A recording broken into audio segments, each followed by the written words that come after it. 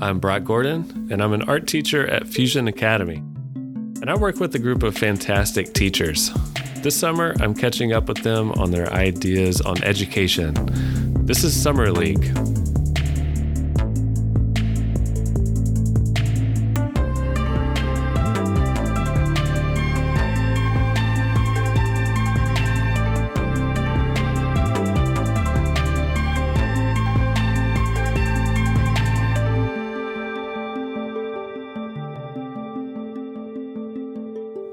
My guest today is Chris Wallick. He's an English and history teacher here at Fusion Academy. We'll talk education in part 1, and in part 2, he's going to come back and talk to us about Dark Souls and how video games relate to teaching.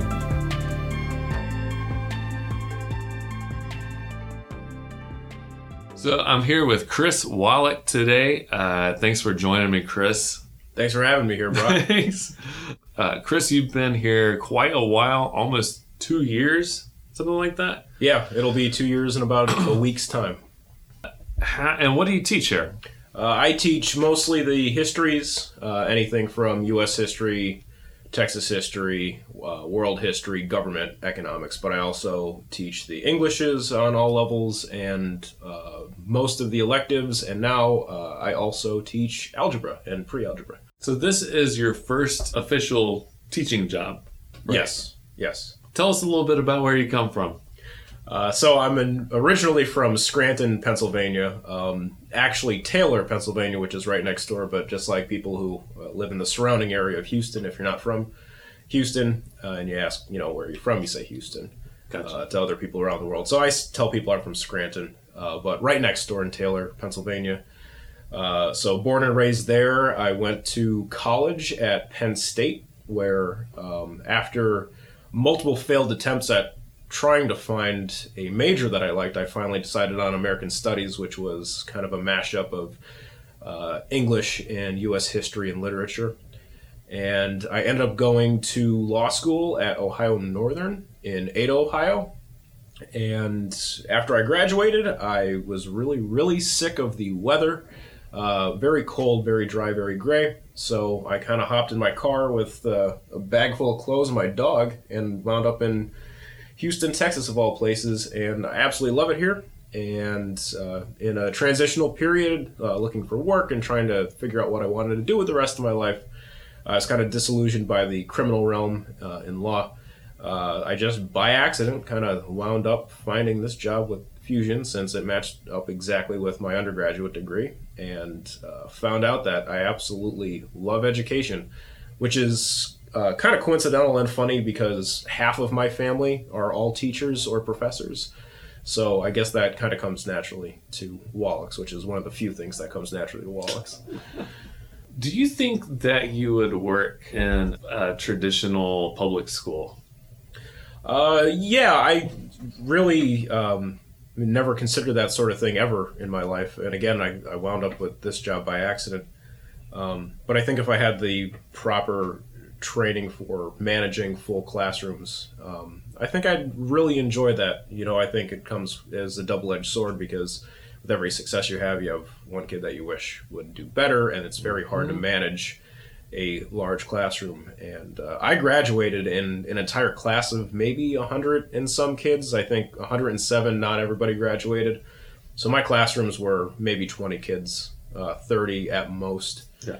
And then we come down to a place like here where everywhere, Woodland, Spring, downtown, classrooms are hundreds of kids large. So that'd be quite the undertaking, but I think if I put my mind and energy and effort towards it, I think I would end up liking that job just as much as I like this one. I often think about that. I have friends who, for example, when you get your graduate degree in art, you become a TA and you're like an instructor of record for classes, but there's very little instruction given to you as a teacher. Like none of your degree is in teaching, even though most people after they graduate with this degree are trying to get college teaching jobs. And then when you come here, I think the idea is that you figure it out. Like the people who are going to figure it out go out of their way to figure it out. Meanwhile, people who are actually certified in teaching and go through like education programs, like art education as opposed to art, have a ton of instruction on like, this is classroom management. This is I do, we do, you do. And I had no idea about any of this stuff until I came to Fusion. Yeah, same. And then they were throwing out these terms and I was like, why have I not heard of this before? I love my Houston Community College classes that are 10 people or 30 people. Do you think the age range has the age range is that? Yeah. Because in K to 12, you're also dealing with teenagers and they're unpredictable and they're, you know. For sure, it makes the job so much easier when you have students that want to learn. And I think that if I were to teach in the public sector, it would have to be high school and 11th and 12th grade kids, because at that point, there's probably a better chance that they want to learn, whereas you work with younger kids and it's probably a crapshoot. And obviously college, once you get to the higher level courses, those students obviously want to learn it because that's what they're majoring or minoring in. Yeah. So I think we got really lucky here. I don't want to speak for everybody, but I can honestly say that I got very lucky with the majority of my students because they come in and they genuinely want to get something out of the class, which makes it extremely easy on my part. I really don't have to work that hard to get the information across because they're meeting me halfway. So yeah, that makes the job easy. So I do agree with you. I think on the public level with a classroom full of 100 kids, completely different style that you would have to adapt to. And the biggest challenges would be those kids that really don't want to buy into what you're trying to teach them. Yeah. I think one thing I miss here, and the only bad thing about the one-to-one, is that you can't present an idea and then bounce ideas off of students. And let's say one student says, I think this about this work of art. And you can, in a classroom, you can say, this person believes, sees this. What do you see over there? And as soon as you get multiple people, it raises everybody's level a lot easier than the one-to-one. Sometimes it's a little hard to say, like, what do you see in this? Somebody else, I will point out this, but they're like, my opinion doesn't matter because I'm the teacher. Right. Like, I'm coming from, they're like, well, yeah. Of course you. It's tough to get a wider worldview or perspective or healthy competition in a one-to-one. Yeah. This job in particular has certainly made me be more of a devil's advocate in every single lesson that I teach to try to get that across. And it's really tough. At the end of the day, you only have so much time with each student, and rather than having that kind of collaboration or competitiveness between students or even just sharing ideas, you have to come up with that on your own, which has been a really great learning tool for myself because my first month here, I had no idea what I was doing. Yeah.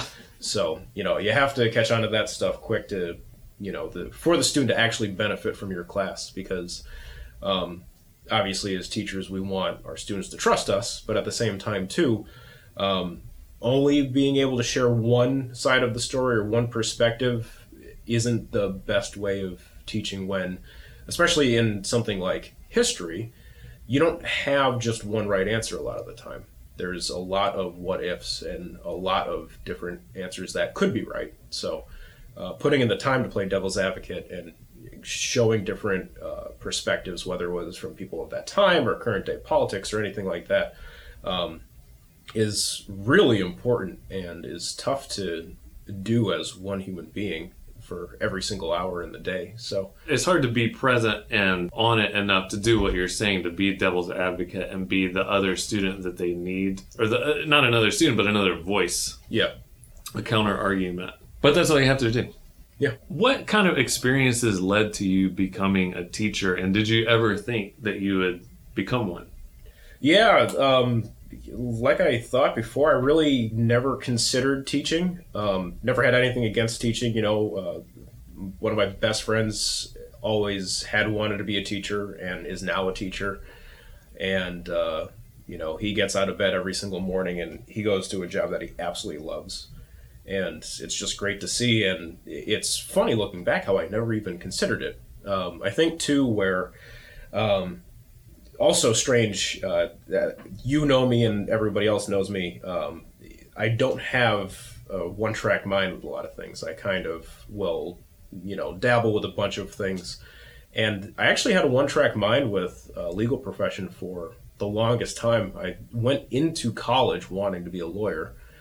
And, by the time I was out, I just really didn't see myself being a prosecutor or, looking to be a DA for the rest of my life. So, I had this one idea in my head for years and years and years, and all of a sudden, no longer that was the case. And I considered stuff like, okay, well, maybe if I could find a place where I want to live for a while, I could start up a solo practice and do just, general practice, just civil law, avoid criminal, and avoid the messy stuff that I don't personally like family law or tort.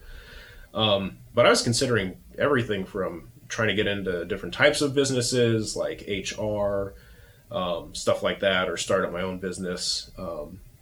So the fact that I had never considered teaching is kind of mind-boggling, but at the same time, too, you look back and you say, well, I was really stupid back then. So I can say that about me pretty much every morning I wake up. I could say about myself the day prior. But yeah, I think if somebody planted that seed in my head and said, hey, did you ever consider teaching? I probably would have. I don't know why it was not on my radar, but I can tell you right now, I'm in love with it. Teaching is not something that is a shoot for the moon type of profession in our society. So when people are like, what do you want to be? And dream, doctor, lawyer, teaching is not in that realm. I think the thinking is that people just fall into it. Yeah, and if you don't mind me interjecting, I did a symposium for Texas education a few months back. I spoke for a whole day. I forget the name of it, but it was downtown for it was like a 7 or 8 hour day. And, too many of the teachers that I spoke in front of were there to figure out a way to make the job easier. So, they could just deal with their shit, get their day over with, and then get on to what they actually wanted to do. A lot of them were teachers just so they can coach high school football or basketball or baseball. Interesting. And, really, really makes you disillusioned by the whole education sector when you see that, the future of the next generation's intelligence and education and wisdom come from people who really don't care all that much. Which, again, just like, there's scummy lawyers and there's really incompetent doctors out there, and it takes just one bad person in that career to make a bad name for everybody else. And a lot of people see that in the teaching sector. They see just lazy teachers who do what they need to do, and especially in Texas, you teach to the STAR test, and you really don't go out of your way to have kids actually learn how to think for themselves. You just have them memorize stuff for an exam, and they could purge it afterwards. And it sucks to see that, but it's a reality. And that's why I love this job here as much as I do, because we throw that out the window. I don't give two craps about the STAR exam here. I get to teach kids how to think better, how to think a few steps ahead, play the proverbial 4D chess. So why? I think a lot of teachers think, why would I put my neck on the line to go out of my way to? And they physically just don't have the time and energy to individually deal with students. Oh God, yeah, especially with the size of classrooms, in our area too. I go home tired, but it's a good tired. It's like a workout tired. Your muscles are sore, but you don't hate yourself. You know you're doing a good job. I go home exhausted some days, and I lose my voice, which my fiance loves. But yeah, I go home exhausted a lot, but I love it. But that's just with one kid in a classroom, So maybe I'll rephrase my statement from prior. Maybe I can't handle an entire classroom, but it would be fun to at least try. See, I will go and teach at the community college on Mondays and Wednesday nights, and often it's kind of the reverse, where I'm here all day teaching one-to-one, and I actually spend more energy here trying to get them going than when you go into a classroom with students. They're kids to us now. Yeah. But then actually, yeah, they're all ages, and you go in, I feel like I have to work half as hard, and it's more energizing to work in that big classroom. Now, if you had to do that all day, that's a different story, but I do feel it's almost like swinging with the weights on the bat, and then taking the weights off, and you see people take off on their own, and you're like, man, it would be great. I love the one-to-one, but it would be great to have our students interact more. Yeah, no, I absolutely agree with that. Do you have anybody you model your teaching or coaching style on? Yeah, for sure. Honestly, I don't know if he's going to listen to this podcast, but I mentioned my buddy Joe before.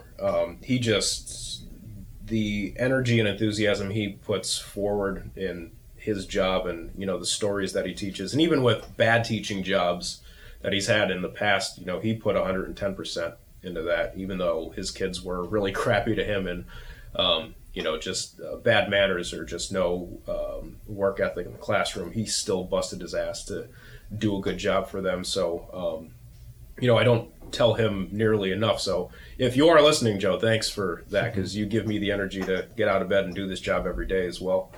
And then as far as mentoring goes, my parents were really big in my life. They always, made sure that they were doing the best for me that they could. And my vice principal at the time was a huge mentor in my life as well. So I always name drop him, Joe Mosiunas.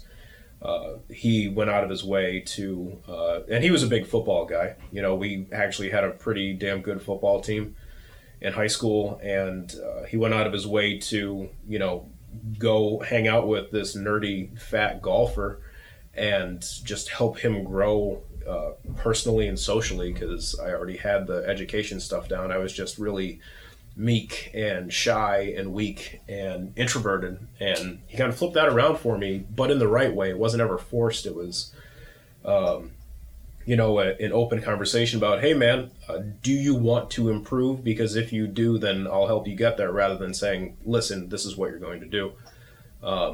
So a combination of really, really good people and good influences in my life, I think, have all shaped the way that I interact with these kids as far as my mentoring and my teaching styles go. I never tell students what they need to do or can't do. I always open up the door for that kind of conversation and say, like, hey, this is where I see you at. Are you looking to change that or improve that at all? And can I help you if you do want to do that? So they definitely made me a much more honest person with myself, more reflective, a much better communicator with other people. I was definitely kind of mouth moves faster than brain kid. So what do you mean by that? Oh, I would just blurt out anything. And then I would have to take 10 seconds and realize what I said. I got in trouble a lot for that. So, but yeah, just, trying to process, other people's feelings or their state of mind or what they're going through, rather than just assume that I know what the problem is and throw a solution at them as to how it should go. I definitely became a more patient and a more thinking person, I guess, if you want to call it that, because of everybody's influence on me to be a better problem solver and be a better communicator with other people. I like what you're saying about your vice principal who kind of came to you and said, do you want to get better? And that's the whole idea behind that, is something that I think we kind of push here, is just taking responsibility for what you want. And if you don't want to get better, you're not going to get better. Like, just having an adult coming to you and saying, you need to do this, is not an effective tactic for teenagers. God, no. It's just immediate pushback. They'll do the opposite regardless of if it's good for them or not. Yeah. Still there are problems with like not every teenager is going to respond well to, do you want to change? No. Okay, well, moving on. Yeah. But that's something that we do here. Yeah, an old quote from, of all people, Marilyn Manson after the Columbine shooting. Because I think at that point his music and Doom on PC, a lot of news stations were reporting, like, this is the reason why kids are so violent and troubled and yada, yada, yada. And they interviewed Marilyn Manson and they said, well, what would you have told the kids that went on the shooting spree? He said, I wouldn't have told them anything. I would have listened. And I know that's silly example, but that has always stuck in my mind. And it's the first thing that usually pops into my mind when I think I know what's right for a kid. And, I always make sure that I take just the extra 10 seconds to say, like, hey, what's going on? What's troubling you? And make sure that I know for sure rather than just assume I know what they're going through. Yeah.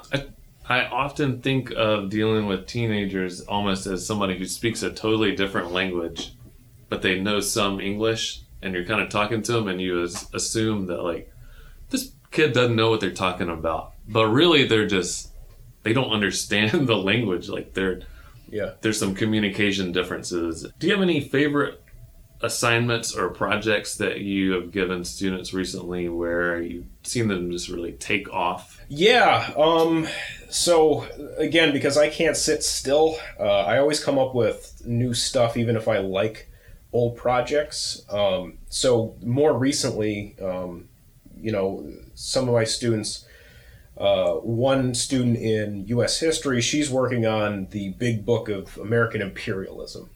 So we're making this a year-long or 2-semester-long project where we take a look at things like the Panama Canal or the U.S.'s involvement in World War I or World War II, and we're going to have a field day once we get to Cold War.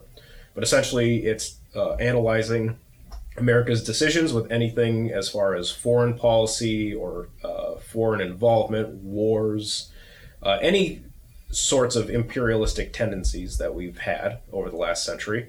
And she just takes a look at it from an objective point of view and say, all right, so this is why we got involved. And this was the objective net gain or net loss. Like, we got this territory, we got these trade deals, we got this money, we lost these troops, etc.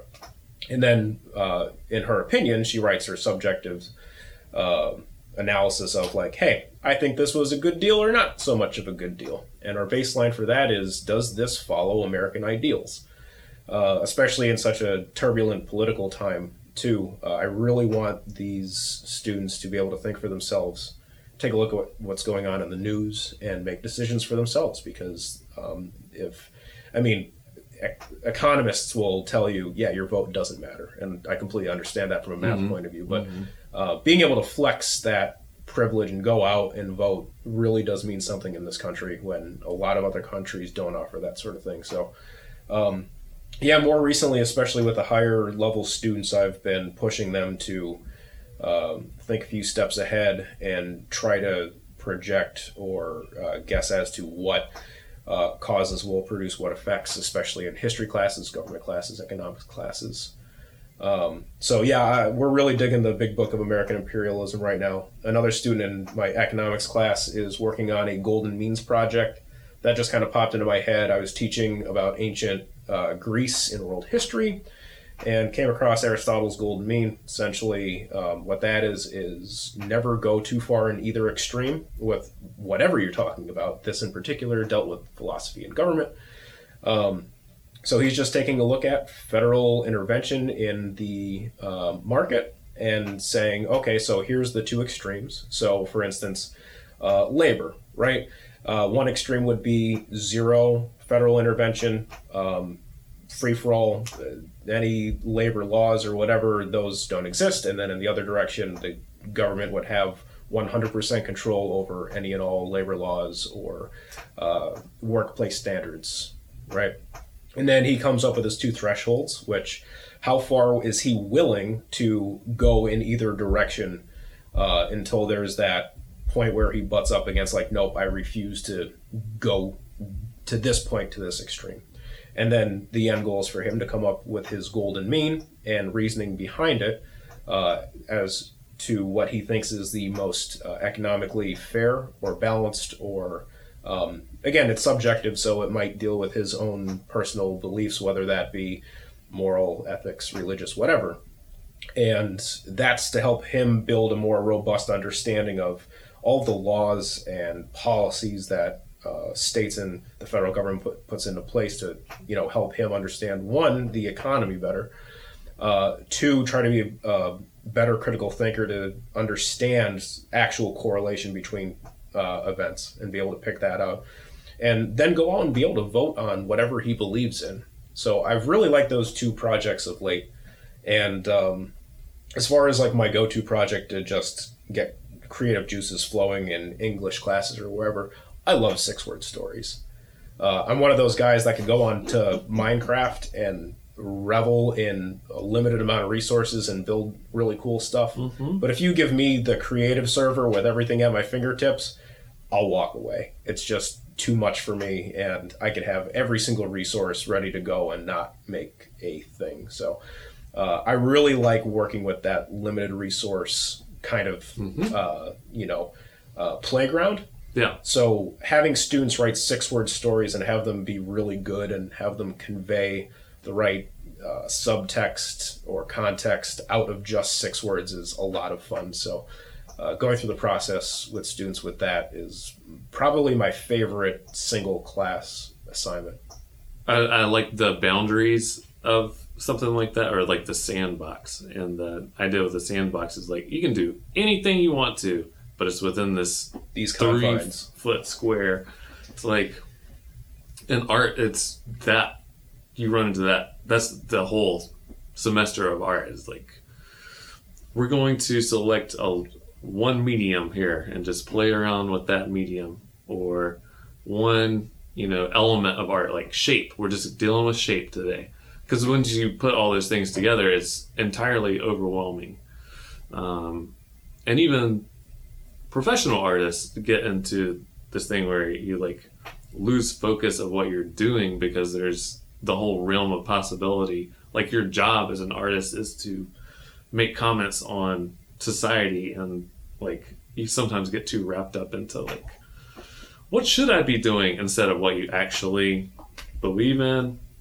So you have to like take a step back and be like, you know what? I'm just going to make something with watercolors today. Totally narrow the focus and then, grow up from that. The other thing I was going to mention, teaching kids to think for themselves. And that's one of your big goals, is to like come up with, to just be your own best thinker. And be your own dictator. And I think that it kind of equates to when you're that age, it's a similar kind of thing to going to another country. Once you, like, as you grow up, you just take everything for what it is. And you're like, this is the world. And then as soon as you leave the United States and go to another country, you're like, oh, I've been growing up in the United States. Yeah. That's a place. And same thing with information. Once you get information when you're a kid, it's just like coming in from all angles, and you're like, this is the truth. Then once you step outside of that, like you leave a place or you go to college or you go wherever, you realize that like, oh, I've been listening to these types of people.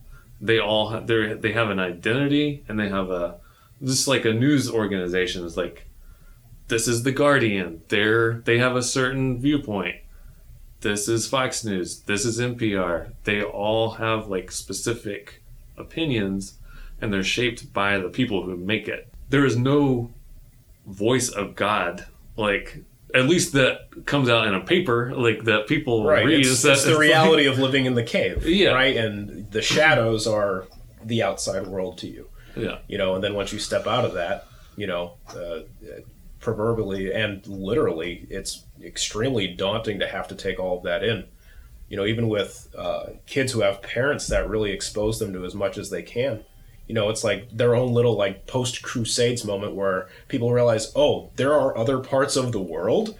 They have different types of foods and spices and clothing that we don't have. And, even on little levels, right? Whether it's your religious outlook or political outlook or how you speak, It's almost funny how, growing up watching cartoons, there was that stereotypical Southern cowboy accent, and it's very real. There are plenty of people here in the For sure. good state of Texas that For talk sure. exactly like that, and it's something to be taught or to hear of something, but to actually experience it firsthand is a completely different beast. And college is that for a lot of kids. A lot of them don't go to college in the same state, and just trying to prep them the best that we can in these classes to get them to think, and they're not getting thrown into the shark tank at that point. They're at least they don't need the swimmies in the shark tank. Yeah. So I got one more question for you, and then we'll take a break. Sure. And that is, how have you had to compromise as a teacher, be it in your personal life or in your work, to become a better teacher? I would absolutely say to grow more patient was the biggest challenge for me. I'm not a very patient person to begin with. Everybody that knows me knows that. A very quick mover, thinker, speaker, and to have to kind of rewind and be patient with not just my thoughts, but everything, and even my own way of teaching. Sometimes it just doesn't work. And one of my best students now, I have her for government and economics next semester. We've spent 2 years together already. It just blows my mind that I just realized that. We started out together in world history, and the way that I was teaching just did not work for her. Nothing stuck, and nothing meant anything to her, and that was all on me. And for me to have to deal with aggravation, not for my student, but for myself and my own ability to have to kind of go back and hit it from a different angle was probably one of the best learning tools that I've had here. So I've definitely had to kind of take the back seat to myself and realize, like, okay, man, you're not doing this the best way that you can. You need to unlearn what you've been doing and try it from a different angle.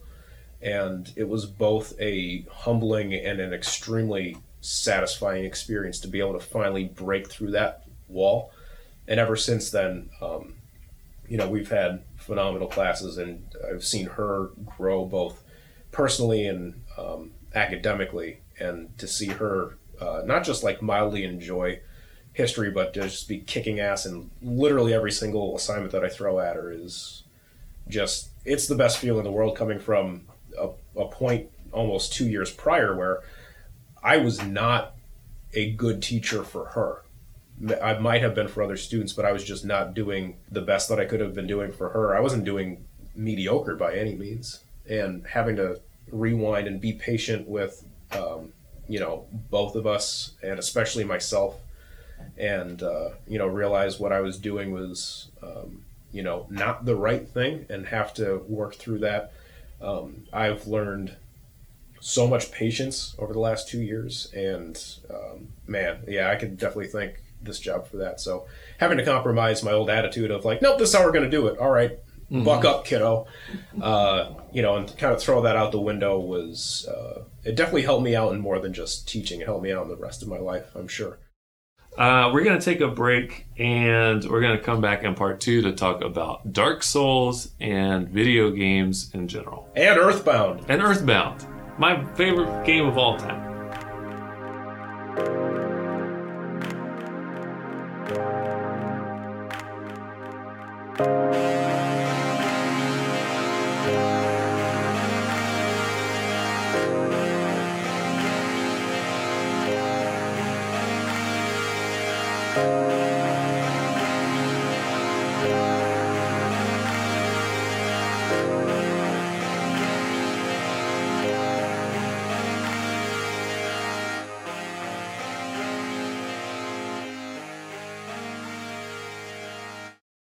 The actual theme or topic, I guess, I wanted to talk about regarding this was perspective.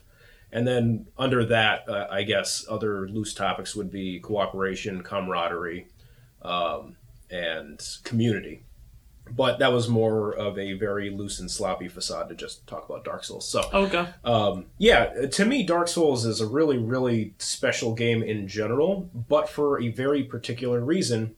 And the reason why I wanted to talk about this game was because, to me, it's something that I share with a lot of people for the same reason. But to a lot of other people, it's a completely different experience.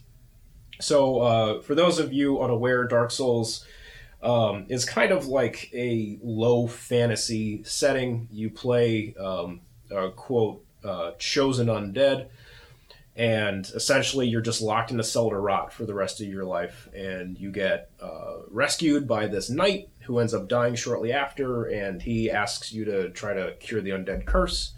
And outside of that, the plot is very light. Essentially, you just go, you ring two different bells, one that's way underground and one that's higher up.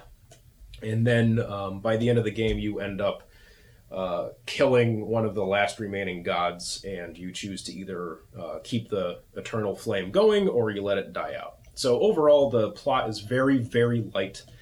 But the world building and lore and everything behind the game is immensely complex and dense. That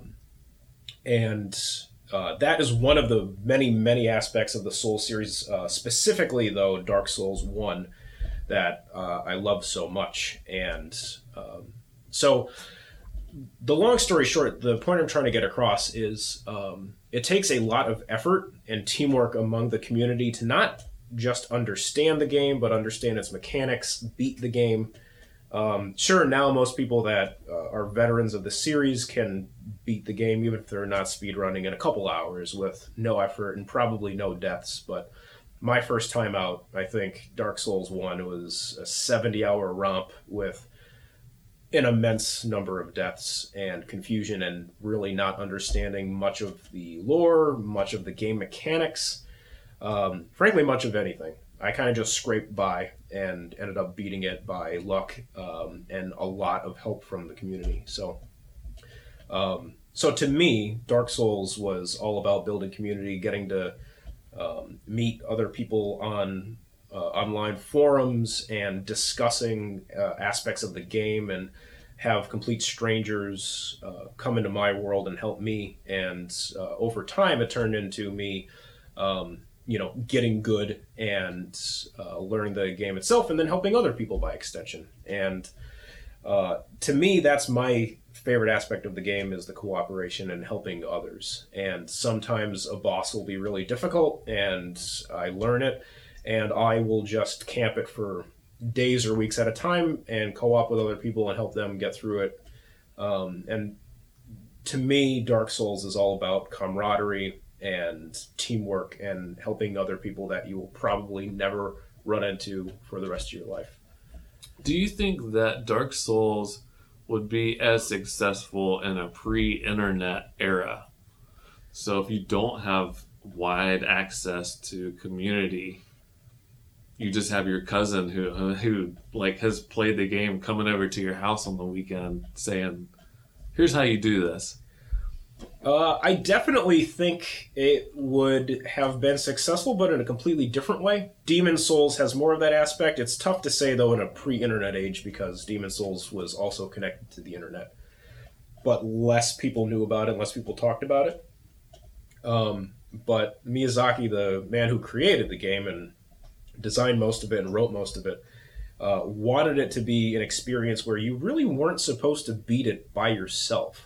You were supposed to seek out the help of others and learn from them. So even if we didn't have online connectivity where you could go in and cooperate with each other, I do think that there would have been a good chance it would have become a cult classic, where it was kind of like the old days of like, hey, I know how to catch Mew in Pokemon Blue, right? Everybody knew about that, and nobody had the internet back then when we were in 5th grade. Would it have been as successful? Probably not. Nowhere near as successful as it is now, but it definitely lends itself to that. And I think, too, real quick, Miyazaki got the idea for the whole cooperation aspect because he was driving on a mountain road in Japan in the middle of the winter and could not get up the slope due to the icy conditions. And It took about a dozen strangers in their cars, never getting out of their cars, but using hand signals or light signals to kind of bumper push each other up the hill. And that's how he got the idea, was just complete strangers who had no idea who the other person was, helping each other for the benefit of everybody. And how many times did he die? That's interesting. I like that story. And Dark Souls, even if you're not familiar with video games, Dark Souls and the franchise the name has been so thrown around to a million other games. It's like the Dark Souls of fill in the blank. Yeah. That, to me, and I've not played Dark Souls. I played a little bit of 3, but I haven't jumped in to the whole experience. But my experience so far with it was that you're expected to fail over and over, and you learn these bits of information either like through your failure, or you get lucky, or or like what you're saying, through the community of people kind of helping you through it. What are some things that you've learned from Dark Souls that you apply to your teaching or your any other practice? Sure, yeah. It's all about observation. Even with the later games that got way faster in terms of gameplay, like Bloodborne and Sekiro, and even Dark Souls 3, you really need to, even if you're rushing through the game, you really need to take your time to understand what is going on around you. Though the game design itself, like the environmental design, is not always perfect, they do put in a lot of effort to try to teach you through environmental storytelling, as they call it, right? So if you see blood on the floor on an elevator, then maybe you should be more cautious around it, right? Or if you see scorch marks somewhere, maybe there's some sort of fire weapon or boss or enemy that can possibly injure you there. I could go on with the examples, but Dark Souls wants to teach you through its game mechanics, not through textualized tutorials, but by the game itself and by the environment itself. So I try to carry that over into all of my classes, where we're not just learning from one particular thing. I don't want my kids to learn only out of a history textbook. I think it's a great piece to a much larger puzzle. And we have a class that we teach here called Big History Project, which mashes together science and history. We start at the Big Bang and we go all the way to current events. We go through all the major thresholds of human civilization. What we take from there, no matter how big or small, there's puzzle pieces to better understand something, multiple points of view or perspectives that we need to actually have the most factually accurate representation of something that happened in history. So we take a look at physical geography, we take a look at military history, we take a look at religion and culture and food of the time. If you're reading, let's say, The Crucible, really helps to understand the Red Scare during the 50s in the United States to better understand that piece of literature. So even if you think like, oh, well, what does religion have to do with any of this? Or, what does the culture at the time or whatever, it really helps a lot of the time to take a look at every single little piece. Again, it's just environmental storytelling, but of the world itself. And just observe and take in and understand the cause and effect and correlation of all these different little things that played off of each other that ended up culminating in this historical, event. So you definitely cannot rush to conclusions. Just like in Dark Souls, if you run forward and assume that you'll live, you probably won't. And if you rush forward in your work in history class and you just assume that you know something as fact, you're probably going to be off base in at least one regard, if not many. I think back to games like Half-Life 1, where before that they would have a lot of cutscenes that would happen that would kind of like fill you in. They would tell a story through this highly curated, this is the frame and this is what you're supposed to look at, like a movie. And then the big thing with Half-Life 1, which came out in like 1999, I think. The big thing with Half-Life 1 was that they didn't use cutscenes or anything. It all is kind of like what you're saying, environmental storytelling, where you see you don't have a way out, but you have this air duct that you can kind of see, and you have a crowbar. And you like pick up on clues, like the narrative of the story is dependent on you to figure out, but they point you in that direction, or they tell you certain things through the formal aspects of the video game. It's so funny too, because whether or not Half-Life was an influence on Miyazaki when he made Dark Souls, because obviously there's bigger influences there, like Berserk, the manga, and other things, but Dark Souls world and Half-Life's world don't give a crap about you, and they are going to continue no matter what you do. And in the original Half-Life and all the subsequent Half-Lives, if you miss something going on in the world, the game doesn't tell you and doesn't make you watch it. And, even one of my favorite game franchises, Gears of War, has like a giant Y button to say, look at the thing happening right now, and I hate it. Half-Life was revolutionary, and I know it's mentioned a lot, but a lot of the time people talk about the physics or things like that, but really the world building itself was just unparalleled at that time, and Half-Life was just out of control amazing. Yeah, it's crazy to think that was 20 years ago, and we really haven't caught up to it. No. Like I said, Dark Souls is a lot of different things to a lot of different people, and it seems that modern day gaming journalists, to them, Dark Souls is just a hard game that they cannot beat. Mm-hmm. And I do not like that analogy. Initially with Demon Souls, Miyazaki wanted a game that was difficult enough in its design that made you feel accomplished and satisfied with your own progress and your own growth after learning from your mistakes and growing as a player. I know it's really cringy, but like your player didn't level up, you leveled up, and I hate myself for saying that. But that's what he wanted. He wanted you to get better and have you have a sense of accomplishment for doing a thing rather than get everything handed to you. And to me, Demon Souls and Dark Souls honestly were just modern day reinterpretations of The Legend of Zelda. Mm-hmm. To me, when I was a kid, exploring and learning everything, and I was a little late to the party, so Ocarina of Time was my first Zelda, but that was an adventure, like, blew my mind.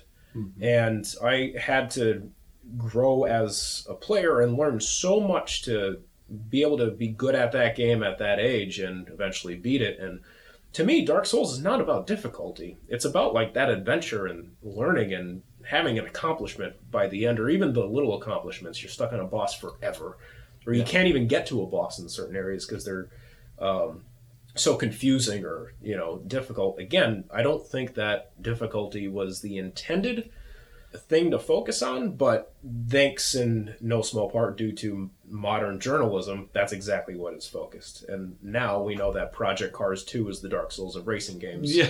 So, to me it was about the adventure and the experience and having a sense of accomplishment. And by extension of that, thanks to it not being strictly a single-player game, was about community and camaraderie and being able to accomplish that with other people. There was a phenomenal community built around that game, and I wouldn't be able to be as good at those games as I am now and help other people without that initial boost. People kicking me in the butt to say, hey, this is how you do it, let me help you out. Mm-hmm. And without that community, I would have hated those games, and I probably would have dropped them, and I would have never sat for 5 hours a day helping other people beat Vic or Amelia in Bloodborne.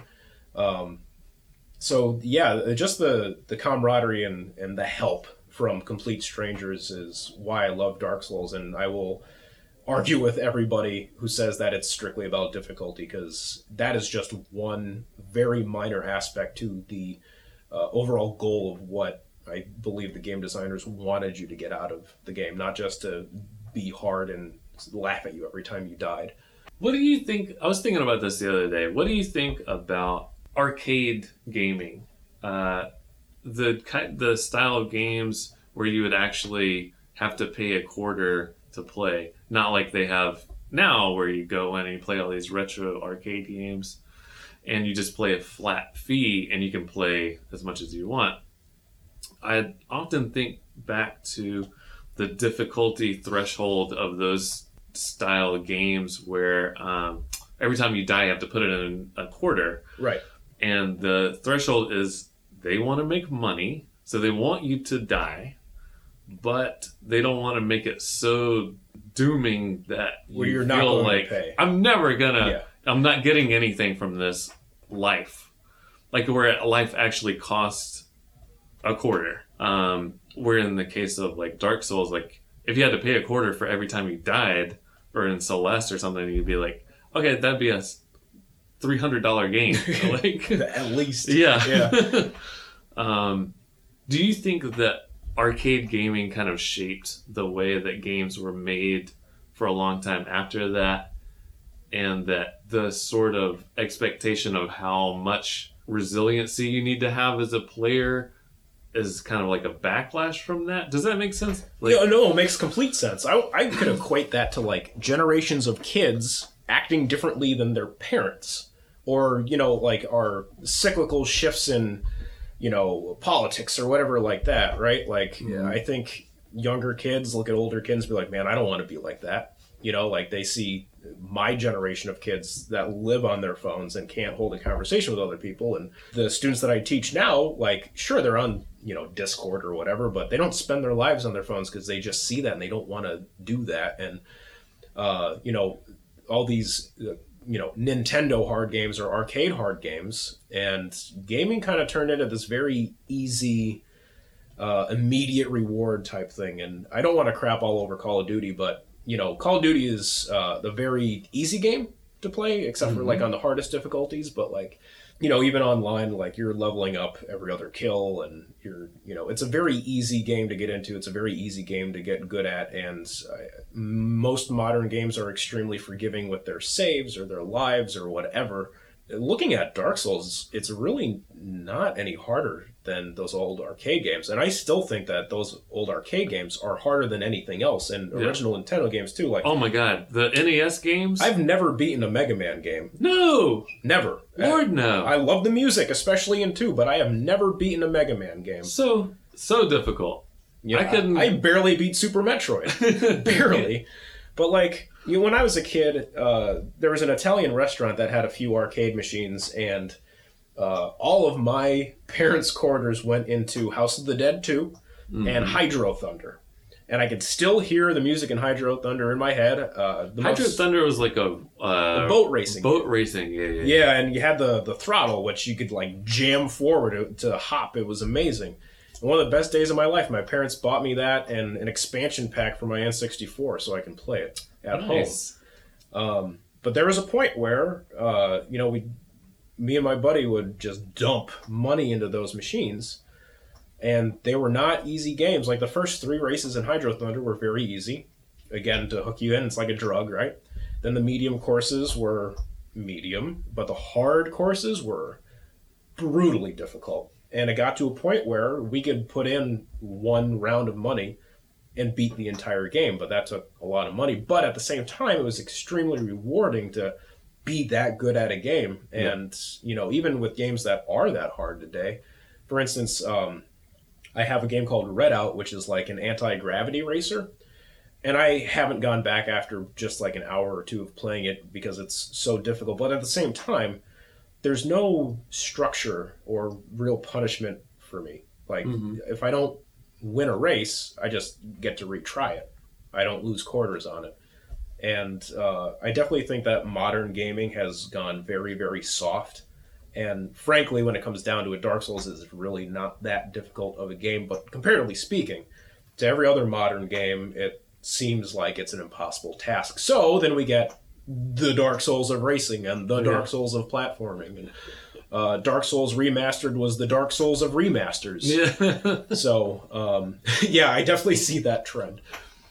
So, gaming, as a high school teacher, video games are obviously very big for our students. And I think in the art realm, it's an easy money, topic to talk about with a lot of the students, to say, all right, let's talk about the elements of art. Let me show you this game, Limbo, or, if we're talking about value, right, and the different things you can do in a limited, like not just black and graphical white fidelity, but the actual art design. Yeah. It's very easy. Like kids, and they're familiar with video games, so you can say, like, you remember this style of artwork, like the Borderlands style versus any, or just compare all the Legend of Zelda styles and say, like, how would you describe this Breath of the Wild versus Ocarina of Time? How do you use video games in the classroom, I guess? Or do you? Yeah, as far as that goes, man, I wish, I had a class like, obviously, I'm extremely jealous of all your art classes. One, you're a better artist than me, and two, you get to dabble with this kind of stuff on a daily basis. You're a pretty good artist, too, though. Whiteboard I'm is okay with entertaining. It's amazing. I wish I absolutely could use that more in class. Really, when it comes down to it, if a student is working and they need to calm down, I put on the Minecraft Alpha soundtrack, because who doesn't love wet hands? But, I absolutely love it. I just, I'll probably make it the rest of my summer project to find a way to shoehorn that into a lesson. Are there any particular games where the art design, not the graphical fidelity, but the actual art design or the soundtrack really meant something to you or moved you in a way that not a lot of other things did? I will use this as a way to transition to Earthbound, because the Earthbound soundtrack was something that says everything about Earthbound. And Earthbound was a video game that I bought in 1995 and played every year completely through until, like, when I was in graduate school, I played it, in the summer. So up until a couple years ago. And the music in that is indicative of the complexity of what the game's talking about. Because it starts off with a very happy, the colors are very bright when you're in the first town where you grew up. It's happy-go-lucky music that, as the game progresses, you get these little drops of weirdos. And the weirdos have their own music. So, like, when you go into a certain area and you're confronted by this enemy that's actually a person, but the enemy is called, like, Cranky Old Lady. And she has this music, and it is meant to put you on edge. And you go to these other towns that are like, something's wrong. You can tell by the music. As soon as you walk in, there's a place called Happy Happy Village, which is overtaken by cultists, and everything is blue. And you know that when you first walk in, because this really kind of like dissonant music starts playing, and somebody approaches you and says, "Did you steal from the banana basket and you didn't pay?"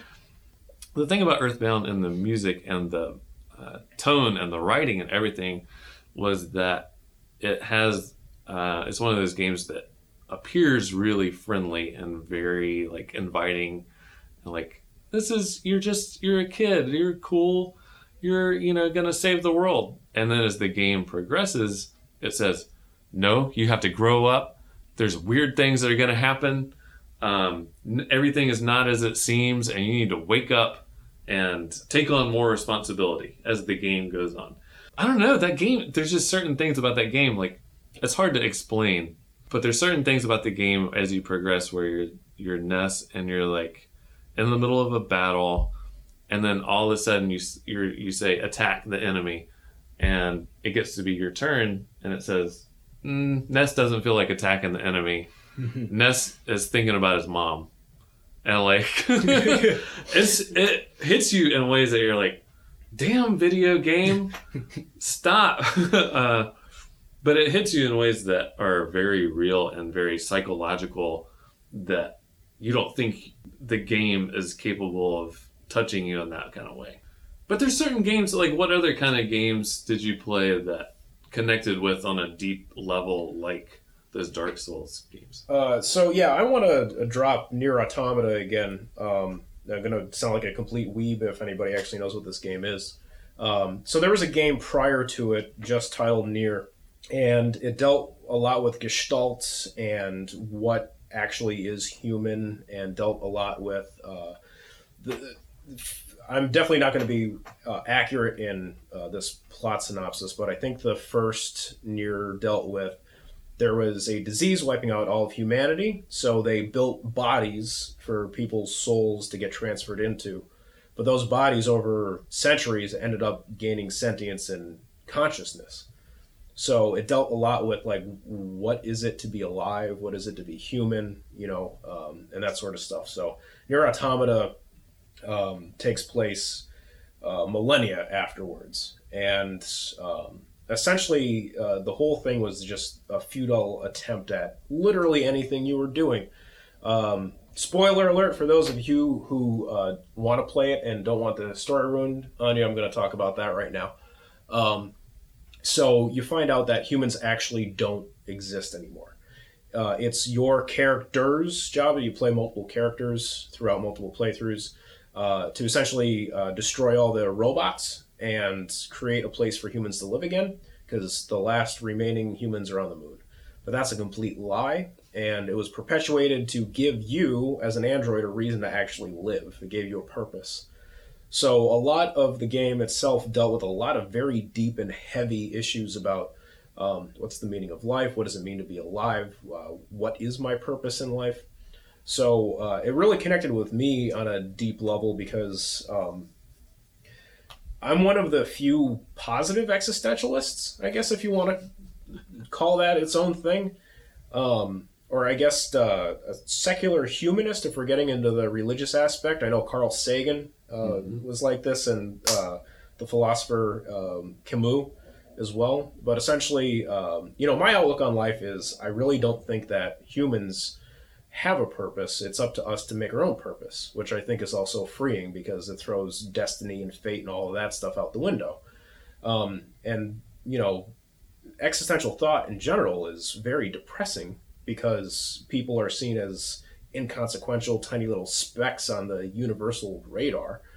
And the universe doesn't give a crap about us. Mm-hmm. But to me, that's freeing because, we get to make our own choices and we get to do what we want. And I get to define my own personal successes and happiness and, making people laugh and educating my kids and, making my fiance and my dogs happy and my friends happy and having a good relationship with all of them and my parents and my coworkers. That makes me feel happy and successful. So that's what I go after in life. And, Nier touches a lot on all of that. Do you think that's why Carl Sagan always seems like he's the most joyous person of all time? Like, if you look at that video of him, he's just like, blah, blah, blah. He's just having a great time. Yeah, I would chalk it up to his own personal philosophy or a lot of weed. Either way. Either way, it was a funky time. No, but yeah, I think that his beliefs too, if you spend your whole life studying, outer space and physics, and you need to wrap your mind around the fact that, like, this void, which contains little to no life, is possibly infinitely big. And for Carl Sagan to not be a miserable piece of crap and be depressed all the time, then I think that he probably shared that same kind of outlook. I think the science to him was his religion. Yeah. Like, right today it's defined as a religion. That's secular humanism. I don't know if he, defined it when he was alive. Yeah. I haven't looked that much into it, but I do know that is, it always refers to him when talking about that kind of religious outlook. It seems like any time that you just take a bigger picture of something and, like, you go to a different country and you see yourself as, oh, I'm this. You go outside. I think back to, like, I read something the other day that said that people didn't really start to think about environmental issues until, in a serious way, until we had gone into space and taken a photograph of the planet. Like, people, and once you can physically see a photograph of the planet Earth, then you're like, oh, Yeah. this Then is you what have it some is. sort of This. tangible Yeah. conceptualization of Uh-huh. yeah. And then you keep backing out, and you're like, oh, we're part of this. We, exist in the solar system, which is part of this galaxy, which is part of this. It seemed like for Carl Sagan, the more he zoomed out, the more exalted he became. He just was just like, isn't this amazing? I don't mean anything to anything. Like, so consequenceless. So we have a student in common. I will not mention his name, but he is an aspiring game creator. Yeah. And he is so much fun to work with as a student. And we have both created assignments for him to kind of like get to the material that we're talking about, but also in a game way, like make a game that deals with this, or create an art project as if you were making this game. So like for his final project in art, I had him design a poster that was for a game that he theoretically made. So what it would look like, how you present the information, and it's basically a design project. But it had to do with, first you have to create a game, and he's the kind of student who will take it serious enough to really go into detail. Oh, he makes his own AI. Yeah. He's out of his brain. He's so smart. Yeah. So for those kids that are not only video game enthusiasts, but also could be creators one day, how do you coach them, and what kind of things do you want to give them as like assignments or readings, or your homework is to play this game and consider this? So essentially, I just use games or game design as a vessel to kind of mask real life lessons. So, for instance, he was really nervous about flipped classrooms. So for those that don't know, we make the students teach us. So it kind of makes them understand the material more, and they have to be able to relate it in a way that's understandable rather than just knowing it in their own head. So we spent an afternoon. He told me he was not ready to give an oral presentation on his work for life skills. So I think we spent an afternoon just watching videos on YouTube, and I'm really big into rally racing. I love the Dirt series, so we watched a comparison of the graphical updates between Dirt Rally and Dirt Rally 2.0. We watched a couple clips from the awful movie The Incredible Bulk. And essentially, I just played dumb, and I said, hey, man, I don't understand anything about this. Like, what's going on with the bloom effects and the lighting in Dirt? Or, why? I understand that The Incredible Bulk looks like garbage, but why in particular does this thing look as bad as it does? And framing it in a way for him to just do what he does best, but relay that information very confidently and put him in a space where he wasn't uncomfortable, kind of helped him flourish. And then at the end of class, I'm like, okay, here's your grade. And he looked at me like I had 3 heads and said, grade for what? I'm like, this is your oral presentation. You were able to teach me this entire class. And he's like, oh man, it's that easy, isn't it? I'm like, yeah, you just need to be comfortable with the material. And right now, we just need to get a little better at, independent living or financial planning or professionalism or negotiation. And, once I was able to frame it in a way for him to say, okay, this might not be my passion, but if I tackle it the same way that I tackle knowing how lighting works in games or knowing how coding works, really helped him break through that initial wall of, not being confident and not wanting to give an oral presentation or to flip the classroom. So we don't necessarily use video games as the lesson itself, but just a vessel by which the lesson can get done, which I think he appreciates, or at least I hope he does. A lot of students will put too much emphasis on, like if they're a young game designer, they put a lot of emphasis on like learning the technical traits of, okay, I need to learn this program to be a game designer. And really, I think it's too young to really dig that deep into that kind of stuff. And I had a professor in grad school who had an interesting philosophy on that. I took web design with him, and he opened the class by saying, we're not going to learn any code. You're not going to learn HTML, CSS, Java, anything. By the time 5 years from now, it's all going to be new. There's going to be whole new, you will have to keep up with the coding to be able to write websites from scratch. And you are all artists.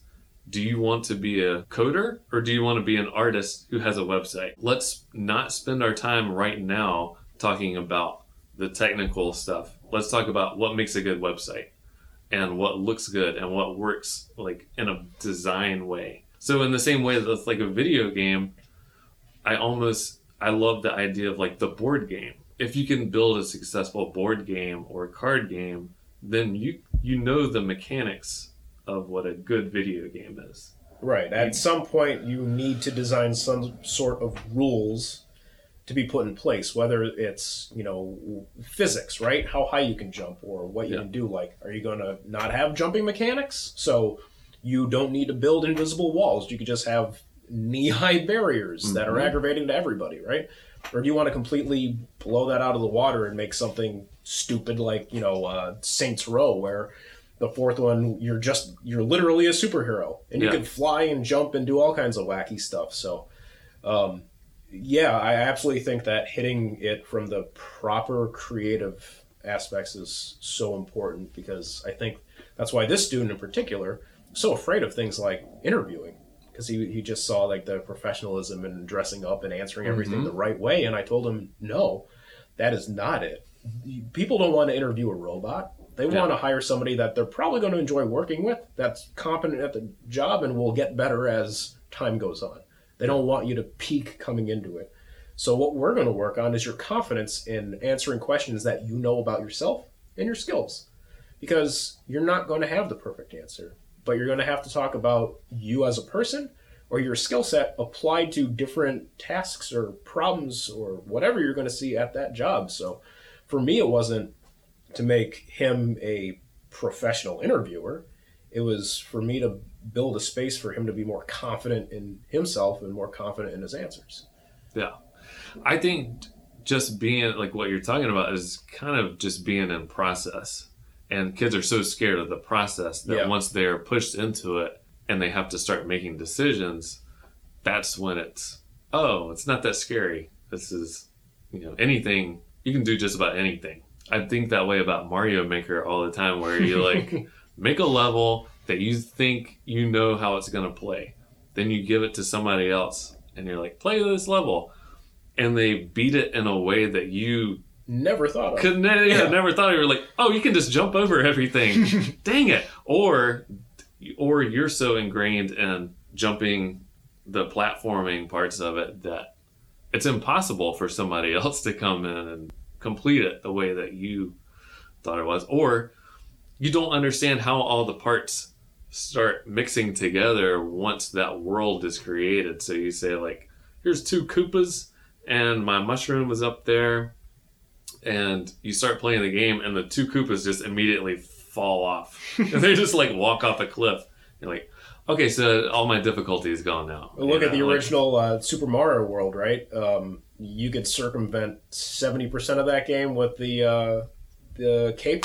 You just fly over everything. So if you don't have that in mind and you want it to be set a particular way, that's frankly how I teach my economics class.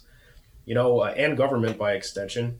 We talk a lot about incentives just to help students understand why people make the decisions that they make.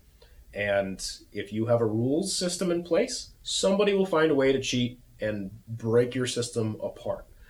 And, that's exactly what incentives are all about. How are you incentivizing people to not break the law or do a good job at work or whatever? And, just like real people in the real world, a monetary or a punitive incentive is going to be completely different for 2 different people, let alone an entire country. And then you're trying to design a well-crafted world for an entire legion of people out there that play Super Mario Maker that have different play styles. Some take it easy, some want to glitch the crap out of it, some will fly over everything. So it's a daunting task. Again, just diving in and, and not having a structure to deal with, or not knowing where to start is crazy scary to deal with. Yeah. Especially for students. Oh my God. Oh, do you mind if I ask you a question? Sure. Yeah. All right. So Brock, one of the places that you're uploading this is your own personal website, right? Yeah. So on that website, you have a bunch of different galleries of artwork that you've created before. I would love to know what was the driving factor or inspiration for the particular pieces that you did on video games, because frankly, I'm probably going to steal that Cacodemon one sometime in the future, especially if we buy a house next year. That Cacodemon is going up framed in the living room. First of all, thanks for checking out the website, dude. It's awesome. There's several different video game series, and I had one that was all Earthbound. It was connected to the sanctuary spots.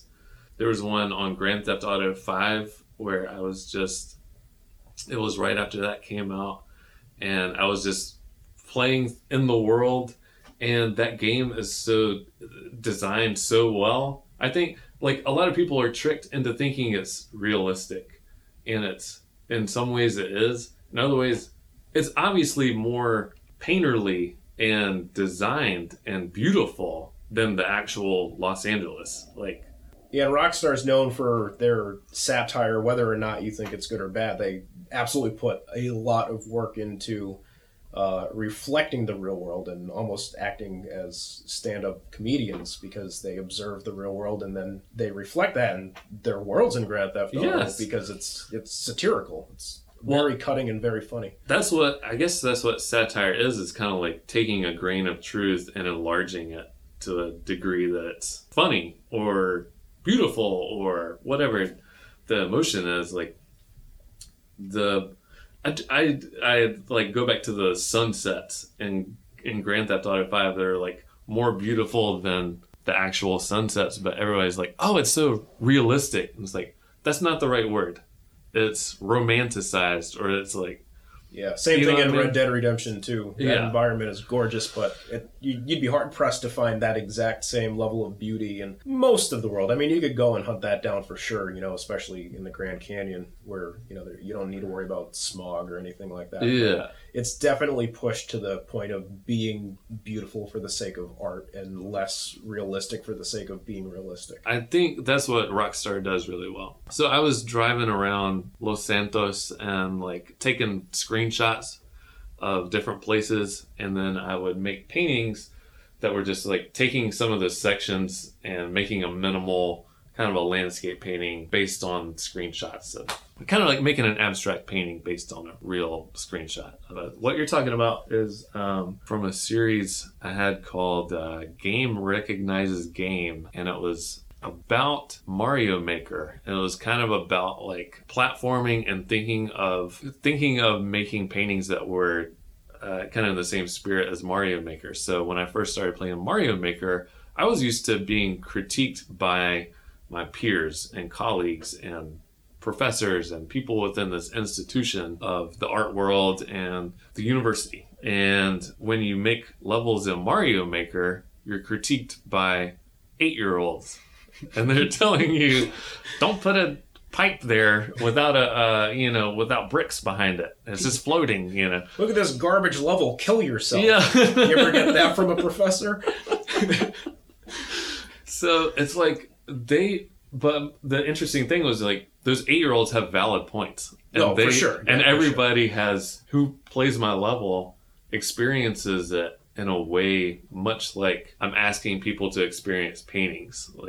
I really love the community of that, and I love getting people's feedback. I don't know, and I loved experiencing other people's creativity and doing the things that they would do would just be nothing that I would ever think of. And they would manipulate the environment in these really interesting ways. But So Game Recognizes Game was kind of taking video games and taking painting and trying to mush it up together. And these different video games that I'd played growing up, like Doom or platformers or Metal Gear Solid or something like that, and taking bones of video games to use them for a big painting.